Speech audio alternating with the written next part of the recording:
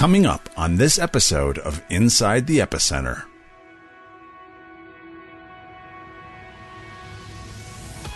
We're now 72 hours into this new war with our Palestinian neighbors in Gaza. And as we talk about this, there's actually several other things going on. Riots inside Israeli, Arab, Jewish communities, Jewish violence against Arabs, Arab violence against Jews.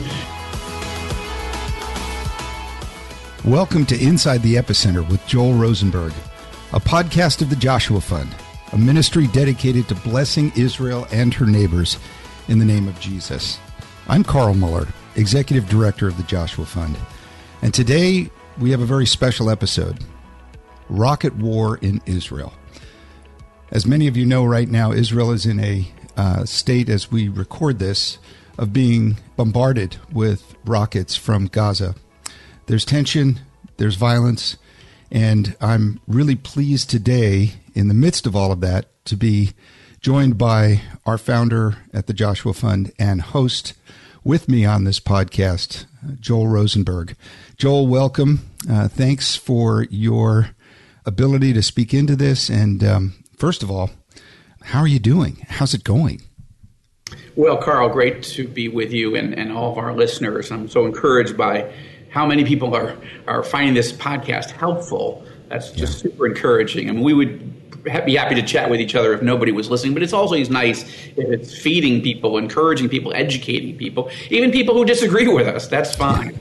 Look, Carl, it has been a rough few days. As you and I record this, and again, people may be listening to this weeks or months or years later, but what is it like to live in the midst of a bombardment akin to the rocket war and bombardment against London during World War II?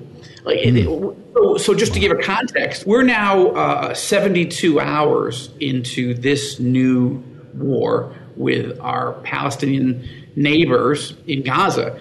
And as we talk about this, there's actually several other things going on. Riots inside Israeli, Arab, Jewish communities, Jewish violence against Arabs, Arab violence against Jews. There's a lot of things going on. Riots on the Temple Mount. I did an article for All Israel News the other day, riots, rockets, and rage. And they're connected, but they're also individual categories. So we're 72 hours into the actual rocket war, and more than 1,500 rockets fired at Israel from the Gaza Strip. That is just an extraordinary number. Lynn and I and our 4 sons arrived in Israel as new citizens in August of 2014. I want to say that because I want to give you guys some context. When we arrived on August 15th, 2014, Israel was in the early weeks of a 7-week rocket war. Okay? Mm-hmm. In that 7 weeks, Palestinian terrorists, not the Palestinian people, but the terrorist regime that runs Gaza, known as Hamas, and there's several others, Islamic Jihad and Al-Aqsa Martyrs Brigade, and there's a few others. But they fired in 7 weeks 4,534 rockets. I think that's the number. 4,500 rockets in 7 weeks. Okay? 7 weeks. We've had 1,500 in 3 days. Wow. So we've had 1 out of every 3 rockets that was fired over 7 weeks 7 years ago have been fired at us already. And it is not stopping. As you and I are recording this, I have an app called Red Alert on my phone. People can download it for free. You can program it if you're in an individual town or a village or community in Israel, and you can just say, if there's a rocket coming at my town, then I need my alert to go off. This is linked into the Israeli national security system, and we have drones and other radar watching, so that the moment a rocket takes off out of Gaza, that instant, an alert is sent, obviously, into the Israel's national rocket defense system. Iron Dome. We might want to talk about that, how that's saving lives. But it's also sent immediately to this alert system, because the algorithms of the Israeli defense system figures out instantaneously where the trajectory is going Amazing. And it knows what town or set of towns it's heading towards. And so the alert goes out almost instantaneously. Now, most people set it for their community or maybe 2 or 3 around them. I set it for the whole country because it's also an opportunity to know when to pray and when to know what's happening. And since we run a news service also, we know what's happening at any moment. But this thing is going off non-stop. I mean, wow. I have to turn the sound off on my phone because me. You cannot think. Constant. You cannot function. And that's just being in an apartment that's not currently under attack. If you live within range of that rocket, you get what's called a code red or a seva adom in Hebrew. Yeah. And you have, depending on where you live, between 15 and maybe 45 seconds, maybe a minute, to get to a bomb shelter in the basement of your apartment. Very few people have a single home. So that is a terrifying life, especially when you finish and you get the all clear signal and you go back, you take your little children, or whatever ages, your grandparents, your elderly, you're trying to get back to your apartment and the thing goes off again. And you've got 15 seconds to get back. Yeah. It's no way to live. It's true that our casualties are low because of Iron Dome, but the stress level is high and people are having heart attacks and strokes and post-traumatic stress. It's a horrible way to live. I was speaking with one of our staff whom you know well, and he was telling me just yesterday, actually, that they had spent the night back and forth from their shelter in Israel there. And maybe give our listeners a little of the geography of where are these attacks taking place. You had mentioned a little bit of the volume of the numbers, which are staggering, but where is this all taking place? You're in Jerusalem, right? I'm in Jerusalem. That's the capital, and it's roughly the center east of the country. Then if you go due west and up north a little bit, you would get to Tel Aviv. Tel Aviv is located on the coast of the Mediterranean Sea. Jerusalem is the largest city. It's not just our capital, it's the largest population center in Israel. And you can imagine the history, the religion, the significance of Jerusalem. A lot of people want to live here. But Tel Aviv is our commercial and financial capital. It's our entertainment capital. And it's the second largest city. So that's roughly east to west, roughly. And then Gaza is to our south, and it's located on the shore of the Mediterranean. So if you think of Israel as about the size of the state that you grew up in, New Jersey, and the state that my wife grew up in, New Jersey. We always used to call New Jersey the Holy Land anyway, but that's sure. If you think of it as New Jersey, Delaware is attacking us. Basically from our south, maybe northern Maryland. So, but basically, it's a very tiny strip of land. And what's interesting is you hear a lot of attacks against us in the media and in social media that Israel is the occupier of Gaza. Actually, we're not. In 2005, Israel evacuated from Gaza. There's not a single soldier there. There's not a single Israeli citizen that lives in the Gaza Strip. It's been completely given back to the Palestinians. Unfortunately, it was taken over by this terrorist regime, which we can talk about in more detail in a moment. But getting back to the geography, so what happens is the terrorists in Gaza are positioning their rocket launchers in schools, in mosques, in factories, in businesses, in civilian population centers. Why? To create human shields, by which it makes it more difficult. Remember that from Saddam. Yeah, right. If you put a bunch of women, children, and men around you that have nothing to do with the war, then maybe Israel can't fight back. So the rockets are coming from there. Now, these do not have guidance systems. They're not really missiles. They're still known as rockets, but they're bigger than they were in the last war. They're more powerful than the last war, and they have longer ranges. But they're unguided, okay? They're not precision guided. They're not smart bombs, as we would say in the modern context. So what happens? You're basically taking like a bottle rocket or a rocket kit you might build with your kids, and you just sort of aim it in a direction, and it takes off. Right. Now, Except it's deadly. it's explosive. Right? Yeah, deadly. Right. Exactly. But 1 out of 3 rockets that have been fired in this round don't make it out of Gaza. They are landing on the Palestinian people of Gaza. Okay. Oh. So this terrorist regime that is holding the Palestinian people hostage, they're slaves. They have nowhere to go. They are living under this, I would say, the most evil regime on the planet right now. Yeah. They have nowhere to go, and 1 out of 3 rockets aimed for Israel are landing on them. Now, when they get out, where are the communities that are most likely to be hit? They're the ones that are closest, just because of the build of these rockets. But 7 of the rockets have reached all the way, or near almost all the way, to Jerusalem. I was in the backyard with my family when the sirens went off on day 1, and we were shocked. It took us a moment to think, is that a test? Is this some holiday that we weren't thinking of? We didn't know this was coming, and we knew there was trouble brewing, but to hear a rocket siren in Jerusalem hasn't happened since 2014. So we've only lived here in the capital for about 3 years, and we've never heard it. We've heard the sirens on Holocaust Memorial Day or Memorial Day for our soldiers that have fallen. And it took us a moment to go, is that real? Is that what? And then we heard a boom, and we felt this boom. And then we knew it was real. A house not that far from us in a community, again, not that far, was hit directly. So now the main centers that are being hit right now are Tel Aviv. And Tel Aviv has rarely been hit ever.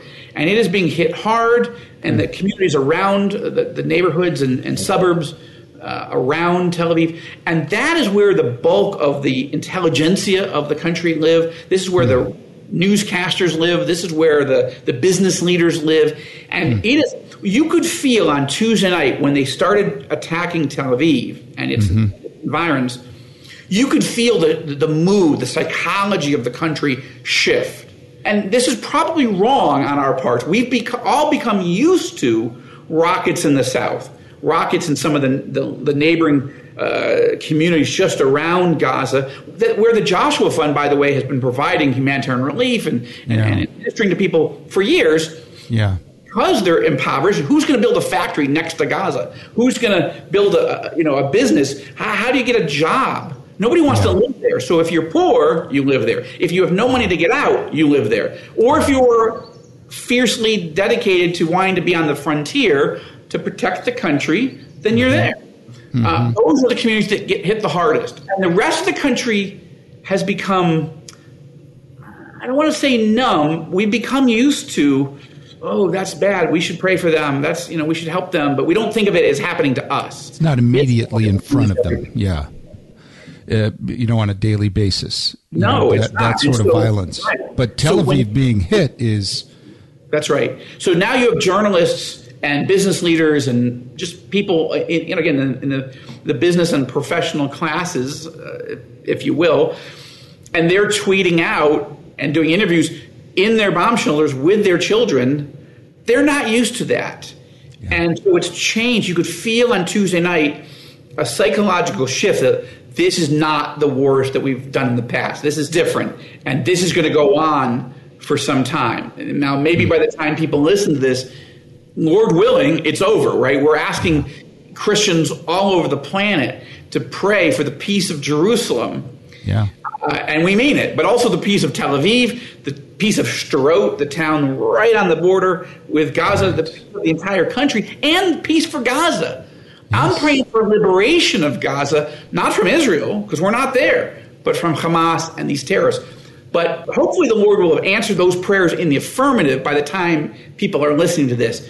But it's possible that it's not. And we are preparing, right now, Israel's preparing for a ground invasion of Gaza, moving battle tanks to the borders, mobilizing combat units. Nobody wants to go into Gaza. It's a hornet's nest. What do you do if you liberate it, then what? Who's in charge? Are we reoccupying it? Lots of questions, moral, strategic, tactical. We are all praying we don't have to do it. But we cannot live this way. And so while people are listening to this, it could be weeks later and it could still be active. We hope not. Yeah. Well, Joel, I'm sure we'll get to other aspects of what's happening right now, especially what's happening with our partners and, what is some of the long-term implications for this kind of violence. But take us back a little bit, just really briefly, what sparked all this recent violence? Why now? Yeah. So there's a convergence of factors. I'll mention them really quickly first, and then I'll just try to give you a brief explanation of each of them. First is that Hamas has been looking for a moment, spoiling for a fight, and I'll explain why in a moment. Secondly, it's the end of the month-long period of the highest holy days within the religion of Islam. This is known as Ramadan. And for daylight hours, a devout Muslim is not allowed to eat or drink, not even water, until the sun goes down and it's dark, and then people feast. So if you're a young man whose metabolism is raging, not to mention other hormones, and you can't eat and you can't drink and you have other grievances and it's hot, this can be a cocktail for trouble. Third, there was a land dispute, a real estate dispute, really, in East Jerusalem that's been cooking for over 70 years. But it came to a head in recent months in a small community known as Sheikh Jarrah. It's an East Jerusalem neighborhood. Long story short, very short, it's a land dispute. The Jews once owned it before 48. Then the Arabs, invaded us. And then the Arabs took it over. And then Israel liberated Jerusalem in 67, and we took it back over. But we let the Arab people live in the houses and stuff. They didn't own them, but they could pay the rent. They didn't really pay the rent. And then the people who owned this finally said, you know what, we didn't really need the rent, but now we're selling it. And then the new owners were like, okay, well, we would like to build new things, and we want, we got to actually have rent. And so anyway, it's being litigated in the courts. But the Arabs were losing their arguments. It hadn't gotten to the Supreme Court yet, but Hamas and the other terrorists used this as a moment to say, see, the Jews are expelling us from Arab homes. And the last one of many, but the last major one was that there were supposed to be Palestinian elections starting this month in May, and they would happen in a series of elections over the course of the summer. Yeah. But at the last minute, Palestinian Authority President Mahmoud Abbas canceled the elections. He said because Israel wouldn't let Palestinians in East Jerusalem vote because we consider them our citizens. He considers them his citizens.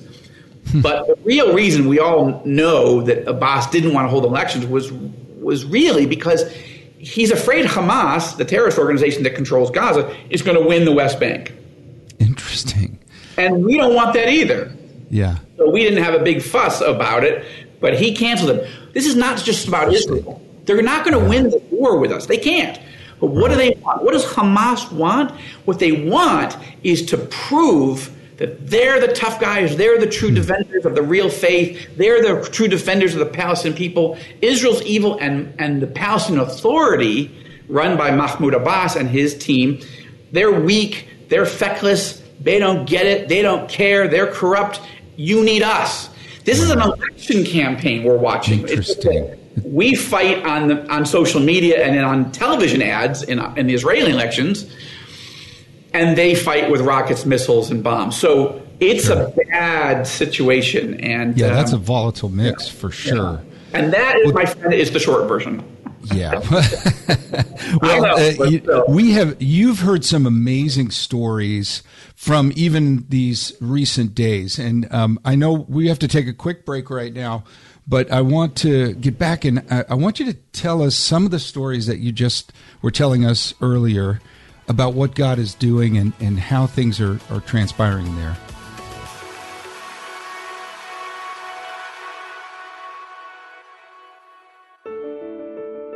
This is Carl Muller, Executive Director of the Joshua Fund.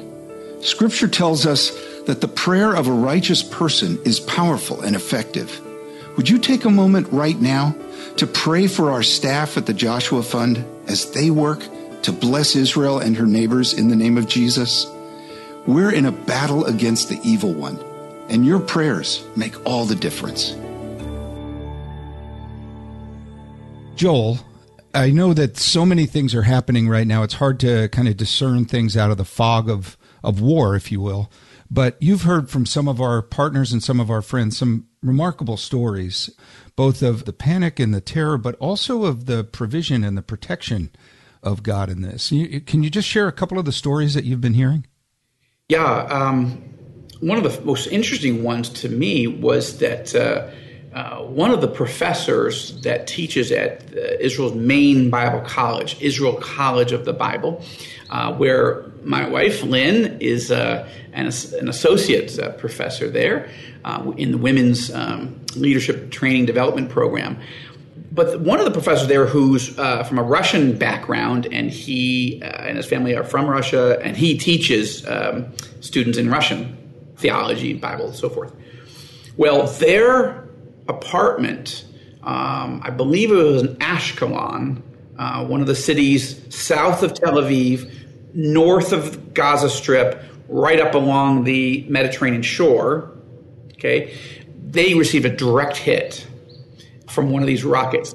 And I would just add, I was telling you that these rockets don't have guidance systems, but one of the things that's happening is that this round of the war, the terrorists are lowering the trajectory so the rockets don't go up. Some of them don't go up as high. This allows them to get to their targets faster, and they're hoping, of course, that the Iron Dome anti-rocket system doesn't have time to shoot them down. That's what happened in this case. This thing came slicing across the rooftops and slammed into the apartment building where this professor and his wife and family live. Now, what was really miraculous, he counts it as miraculous, moment. Just moments before that happened, and of course they're hearing the sirens and everything, he was in his home, bedroom / office, and decided to just step out of that for a few minutes, and he headed into a different room. No particular sense of doom or anything, he just did. And moments later, the rocket slammed into an apartment building, I think it was 2 floors above them, shattered out all the glass in the entire apartment building, including their own, shaking, everything's falling. If he had been in that room, he would have been severely, severely wounded. And as it happened, where he and his wife were in the apartment at that split second, they were not wounded. Tragically, one of the people that lived in the apartment that was directly hit died. Their spouse is severely wounded and is in the hospital. So on the one hand, you as believers, we're certainly grateful when God, the God of Israel, shows his protection of us, right? He doesn't owe that to us. He already has protected us by saving us. We know when we die where we're going. We're going to heaven to be with him because he's offered to adopt us, and we've said yes, right? That's what it means to be a follower of Jesus. It's the number one blessing of the many that we get, which is insurance. We're going to heaven. We don't have to worry about dying. We don't want to die. The Bible says choose life, right? You're not supposed to look to, or be happy about dying, but if we do, okay, we're safe for eternity.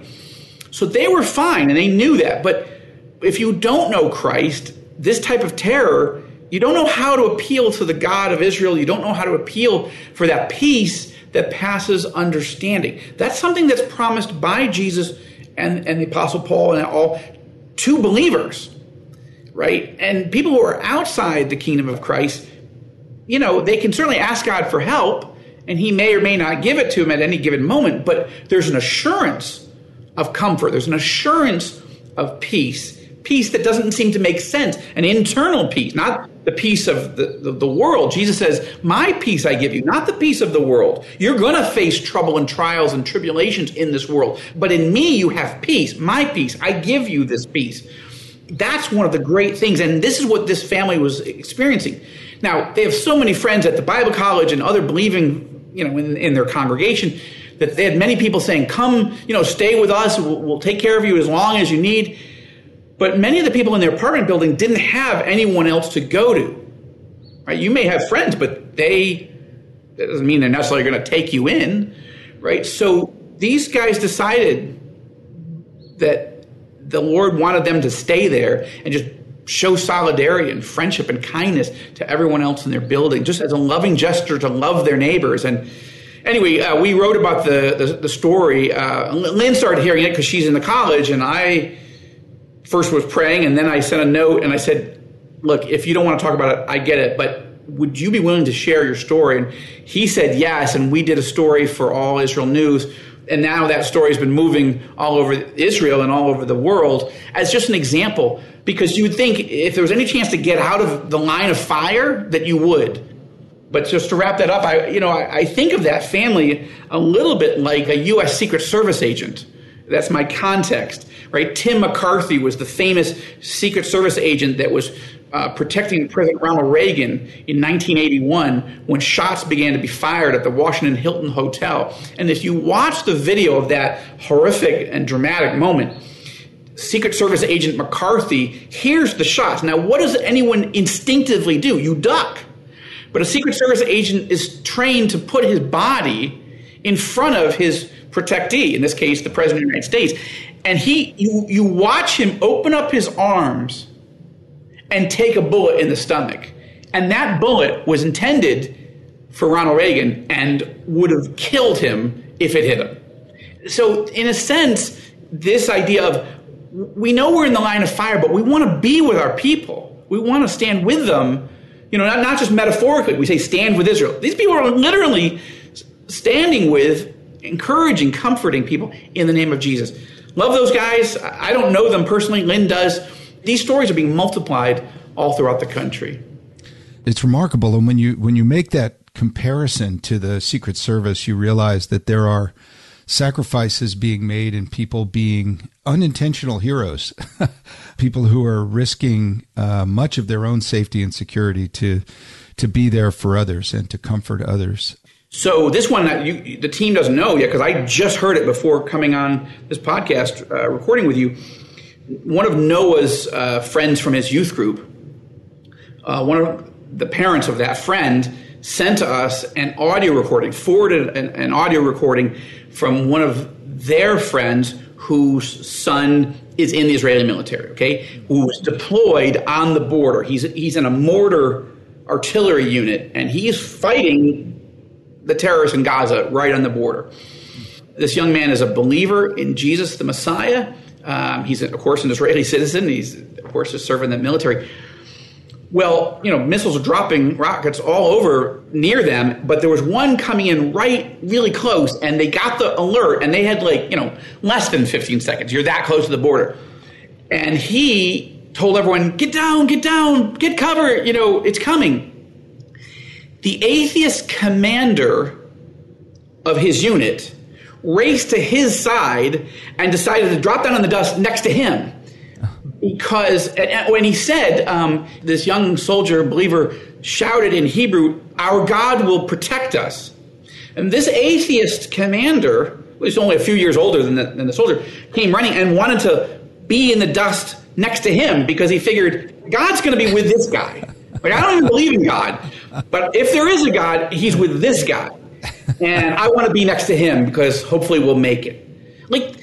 That is, these are just anecdotes, but they give a picture of what it's like to be a believer in the army here, and people say, oh, we're an oppressor, we're an occupier, these are young men and women. Now, my own sons, 2 of them have served, and they love Jesus, the ones who love Jesus, and they're not out there trying to be missionaries, they're just doing their job. People know they're different. And in a moment of crisis, that difference matters. Yes. It reminds me of that old World War II story of there's no atheists in foxholes. When the push comes to shove, when the situation happens and lives are on the line, it's remarkable that there are those that are making the statements about God that your son's friend did. And that's a witness. That's a witness for Jesus. I was reading also, Joel, another article, and this was confirmed by some of the conversations I had this week with some of our partners in the area, that there's something different about this conflict at this stage. And maybe this can take us to a wider perspective a little bit, that this isn't just about Hamas lobbing rockets, this has something to do with what's happening internally in Israel right now. And maybe that's even more troubling in the long run. So can you maybe speak to that a little bit? Yeah, I'd be happy to, Carl. I mean, not happy, but I will. It's bad enough in any society when you face a foreign enemy, okay? Our country, as you know, most of our listeners would know, is deeply divided politically. We've had 4 rounds of elections in 2 years. We still don't have a prime minister. As you and I speak, it's almost a 50-50 split between, the right and anyway, politically. But war from an outside enemy unifies a country, right? Suddenly, politicians who can't stand each other and are at each other's throats are all working together against the common threat. And so we've seen that. However, Carl, I got to tell you, with deep sadness in my heart, something wicked has been unleashed in the Israeli culture. Something wicked, something evil. What we're watching are bands of Jewish extremists, street thugs. I would actually create the analogy of Tsarist soldiers back in Russia, where my family escaped from the pogroms, where Jews were being beaten and killed and raped and their houses burned and possessions stolen, or to Nazi brown shirts. Yeah. But Jewish extremists are on the streets and they are attacking Arabs. We are watching video on television. We're watching social media video of Arabs in their cars being chased, blocked, dragged out of their car, and beaten. Now, that would be horrible enough, but it's happening on the other side. Arab young people are going crazy, and it's not in response. They're both doing it simultaneously. I don't think there's any way to say those guys started it. People are coming out of the woodwork, and they are burning synagogues. They're burning cars. They're attacking Jews. They're burning Torah scrolls. This is like Kristallnacht. In fact, the mayor of Lod, L-O-D, that's the closest city to the airport, that the Ben Gurion International Airport in Tel Aviv, just outside of Tel Aviv, where everyone flies in. It used to be called the Lod Airport. Well, the mayor of that city said, we are facing civil war, and we're experiencing Kristallnacht. What was Kristallnacht? That was the night before the Holocaust actually began. This was the night where Nazi sympathizers and these brown shirt thugs decided to destroy synagogues, attack Jews, and break windows, and it's called the Night of Broken Glass. That's where Kristallnacht comes from. So all that to say, this is a Jewish mayor saying this, and he's not saying just about the Arabs, it's also about the Jews. So Israel is deploying massive numbers of police and what's known as border patrol, special commando units to more of these communities, but something ugly is happening, and but for the grace of God, I don't know how do you put that genie back in the bottle? How do you stop those wicked spirits whose intent we know spiritually, we know scripturally, they've come to rob, kill, and destroy, and that's happening simultaneous with the riots up on the Temple Mount, with the rockets from Gaza. Like, it's a multi-front war here, and this one will have deeper and longer implications for our society. And it comes, I just want to add one more thing, that in all these elections, there's been a stirring in the Arab community in Israel, the Israeli Arabs who are citizens of Israel. There's been a stirring, a split, but a stirring where a growing number of Israeli Arabs say, we need to be involved in the political system. We need to help form a government. We need more money for our schools. We need more police on our streets. We need more services. And if we're always opposed to the government in Israel, if we're always in the opposition, how can we make a difference for ourselves? Like, that's part of politics, right? Is sort of getting in power and trying to fight that some of the piece of the pie is yours and for your people. That was just starting to happen. And now this, and I don't know, I'm not going to even predict how this plays out, but it's ugly. It's ugly, and we need prayer. When we say pray for the peace of Jerusalem, I want you to understand it's not just foreign enemies. Now we have internal enemies, multiple fronts, and I don't have, outside of Christ, I don't know how you handle it. Except try to establish law and order. But we're experiencing Portland. We're experiencing Seattle. We're experiencing Minneapolis. we're experiencing New York, Washington. This is what's happening now in Israel. And we were watching it from afar throughout the fall and winter, and now it's come here. One of the things I think is so important for our listeners to understand is I'm very grateful that you bring in the spiritual component to a situation like this, because it's way too easy in the grand scheme of all the other media out there and all the other pundits talking about what's happening to just reduce it to either, social or economic or even religious, external religious sources. But I think you put your finger on something that is absolutely important. And one of the unique things about the message that we have at the Joshua Fund and that you help us articulate, which is these events are not just political or economic. These events are at their core spiritual. This is the epicenter of spiritual forces in the world. Jerusalem, Israel, we know this. What would you say to someone who would look at the situations happening here and maybe just say, what is some of the hope, or what is some of the way in which we as Christians, as evangelicals, can approach these questions right now? Yeah, well, that is, I think, the key question, Carl, and it's a good time to ask it. I think the key here is to zoom way out. It's almost like we have to, use Google Earth and come up way above the nation of Israel for a moment and go, look at the pattern of what's happening. You had a year of COVID, okay? We had more deaths from the coronavirus here in Israel than of all the wars and all the acts of terror in the last 25 years. Wow. Okay? So that's been bad. And with that, the economic devastation of 70,000 plus businesses going bankrupt, people being out of work, domestic abuse, people who weren't nice to each other before being cooped up 24 hours a day with each other, husbands to their wives, husbands to their children, vice versa. But domestic abuse is off the charts, sexual abuse is off the charts. It's been bad at every level. Wow. Mm-hmm. That's one set of problems.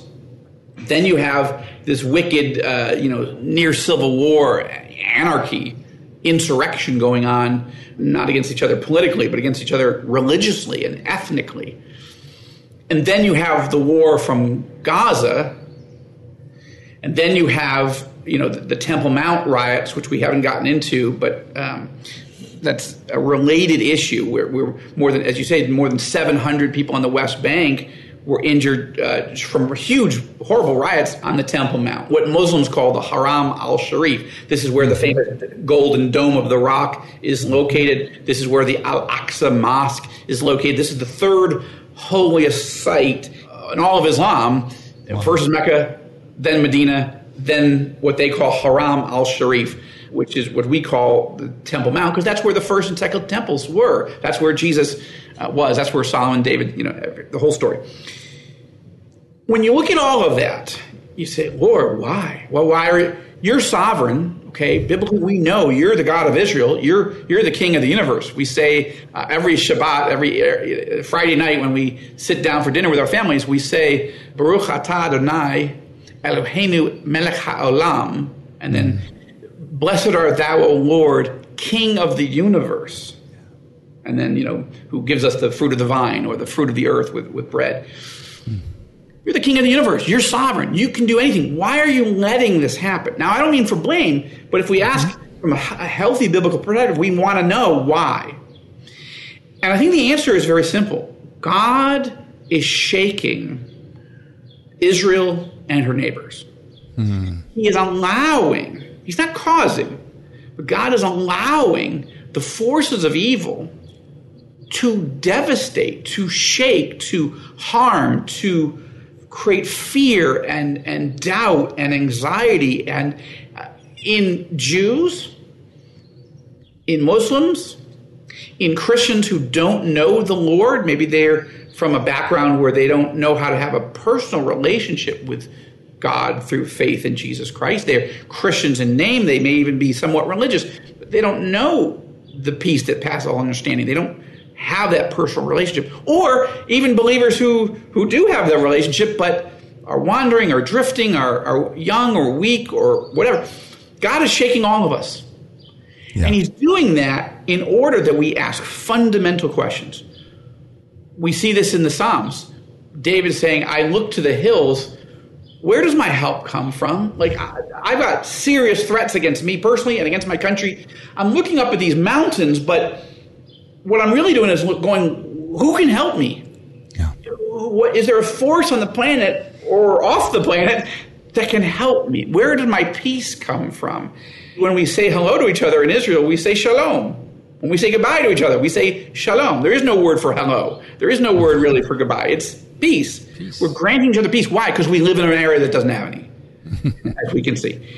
And God is saying, where are you going to find peace? Go ahead. I didn't add the political system. Super divided, super caustic, super controversial, corruption, the worst type of carnality it's just ugly. People saying, can your worldly leaders, are they handling things? Are they giving you peace? Are they giving you security? Are they giving you wise leadership? Are you safe from, you've got an Iron Dome system. Wonderful. Are you safe from terror? Are you safe from each other? When you die, do you know where you're going to heaven? Like, what does God want? He wants to prompt those questions in us. Because what he's trying to do is not give us geopolitical peace first. Eventually that will come when the Messiah comes. But now that's not what he's looking for. When we say the Prince of Peace, what he is allowing the forces of evil and nature to harm us, to shake us, to rattle us, so that we will give up anything, any ideology, any person, any religion even, that we think this will give us hope, this will give us a safe present and a safe eternity. And God's saying, does it? Yeah. And he's shaking people. And many in the Jewish world, in the Muslim world, actually in the Christian world too, are turning to those questions. You can't get an answer until you have the question. Yeah. Right? And throughout the Bible, Jesus gives a lot of clear answers. But often he's the one asking questions. And even when someone asks him a question, he will often ask them a question, because what he's trying to do is stir their thinking. A question properly framed is a question half solved. Yeah, it's its own answer. And that's so if somebody's asking the right questions about their personal life and their eternity, it's going to start them down a road where they might have ears to hear and a heart to receive the good news, the gospel. God has it in his hands. And he wants to adopt you into his family, and he can forgive you of your sins and protect you in a world that cannot. Yes. In so many ways, it reminds me of a practical application of that story of the atheist commander coming alongside the one who believes. In the midst of the chaos, in the midst of the shaking, we believe and we trust that God will be bringing people to himself. And, by all means necessary, if it has to come to that, we ask God to bring people into a true relationship, a peace with him, and then, bring peace. We recognize that this is a confusing time, and many people may be listening to this, and the circumstances may have even progressed or changed dramatically as they listen to this podcast. But Joel, I want to thank you. We have much more to talk about on these things. We have so many more avenues to pursue. I look forward to, speaking more about this with you soon. But I want to thank everyone for listening to our time. And Joel, thank you for being with us. Appreciate it. My pleasure, Carl. I appreciate the questions. And I also want to thank everybody that's praying for us and for our neighbors, praying, as well as financially giving to the Joshua Fund, because we are doing humanitarian relief in a nation that, people are suffering, and unemployment's higher than it's been in a long time, right? Our economy's starting to come back, but the war now has thrown a monkey wrench in all that. And then there's just widows and orphans and needy people, emotionally needy, spiritually needy, physically needy, financially. And then there's the churches who need to be strengthened, encouraged, trained, pastors deployed so that they can be the hands and feet of Jesus in this land. And that's what the Joshua Fund does. We invest in people. We invest in the church, for sure. We invest in the lives of people unconditionally. You don't have to be a follower of Jesus for us to love you and invest in you. But the followers of Jesus have to show the love of Jesus. And at a moment like this, it's more important than ever. And with COVID, war, political instability, insurrection, riots, oh my gosh, the light and the love of Jesus is the hope. And I'm grateful for everybody that stands with us and helps us. We couldn't do it without you. Yeah, for such a time as this. Thank you, Joel. And thank you, listeners to this podcast. We are grateful for you, for your support, for your prayers. To learn about how God's moving in the epicenter through the Joshua Fund, you can head over to thejoshuafund.com. Sign up for our e-newsletter. You can get our emails. You can obviously make a contribution. And here's some of the stories of life change that's going on in the Middle East and in the epicenter. And I just want to also let you all know that if you want to check out our show notes on any of the apps that you're listening to this podcast on, you can find them in the app. And they'll give you all the insight into the various articles or various other things that we've mentioned during the course of our podcast. So, yeah, I love that new feature. That's great. Yes.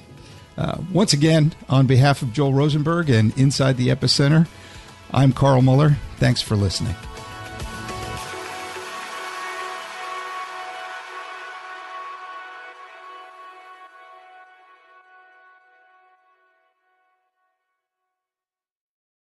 I'm Don Hawkins, and I once heard Chick-fil-A founder Truett Cathy say, "You can tell if a person needs encouragement, check to see if they're breathing." I'd like to invite you to my weekly podcast, Encouragement for You, featuring encouraging guests like Dr. Greg and Aaron Smalley, Dan Cathy, the late Dr. Frank Menrith, Josh McDowell, and more. To subscribe to my weekly Encouragement for You podcast, go to lifeaudio.com. That's lifeaudio.com.